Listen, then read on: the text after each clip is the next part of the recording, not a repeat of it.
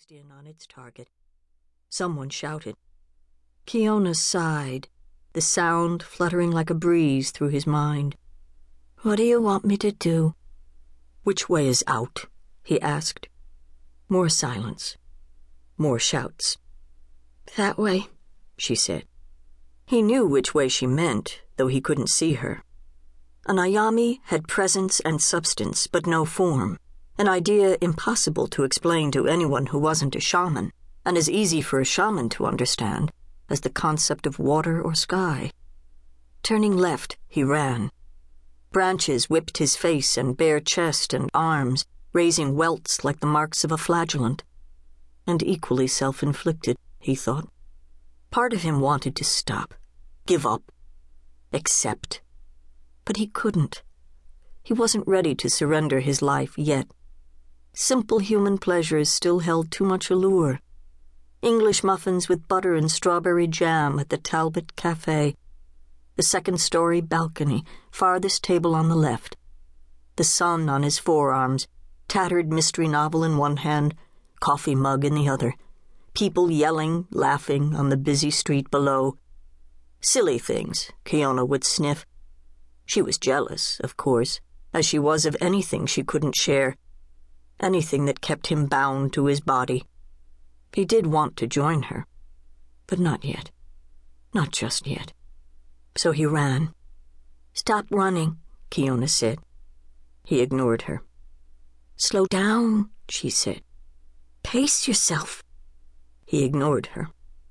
She withdrew, her anger a flash fire in his brain, bright and hot, then smoldering, waiting to flare again. He'd stopped hearing the hound, but only because his blood pounded too loudly. His lungs blazed. Each breath scorched through him like swallowing fire. He ignored it. That was easy. He ignored most of his body's commands, from hunger to sex to pain.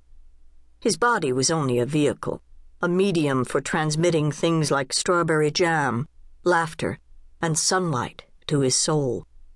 Now, after a lifetime of ignoring his body, he asked it to save him, and it didn't know how. From behind him came the bay of the hound. Was it louder now? Closer? "Climb a tree," Kiona said. "It's not the dog I'm afraid of, it's the men." "Slow down, then. Turn. Confuse them. You're making a straight trail. Slow down." He couldn't. The end of the forest was near. It had to be. His only chance was to get there before the dog did.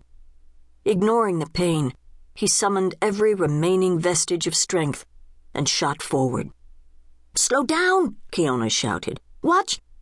His left foot hit a small rise, but he adjusted, throwing his right foot out for balance.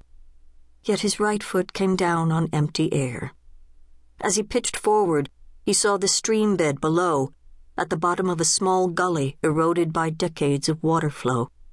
He flipped over the edge of it, convulsed in mid-air, trying to think of how to land without injury. But again, he didn't know how. As he hit the gravel below, he heard the hound.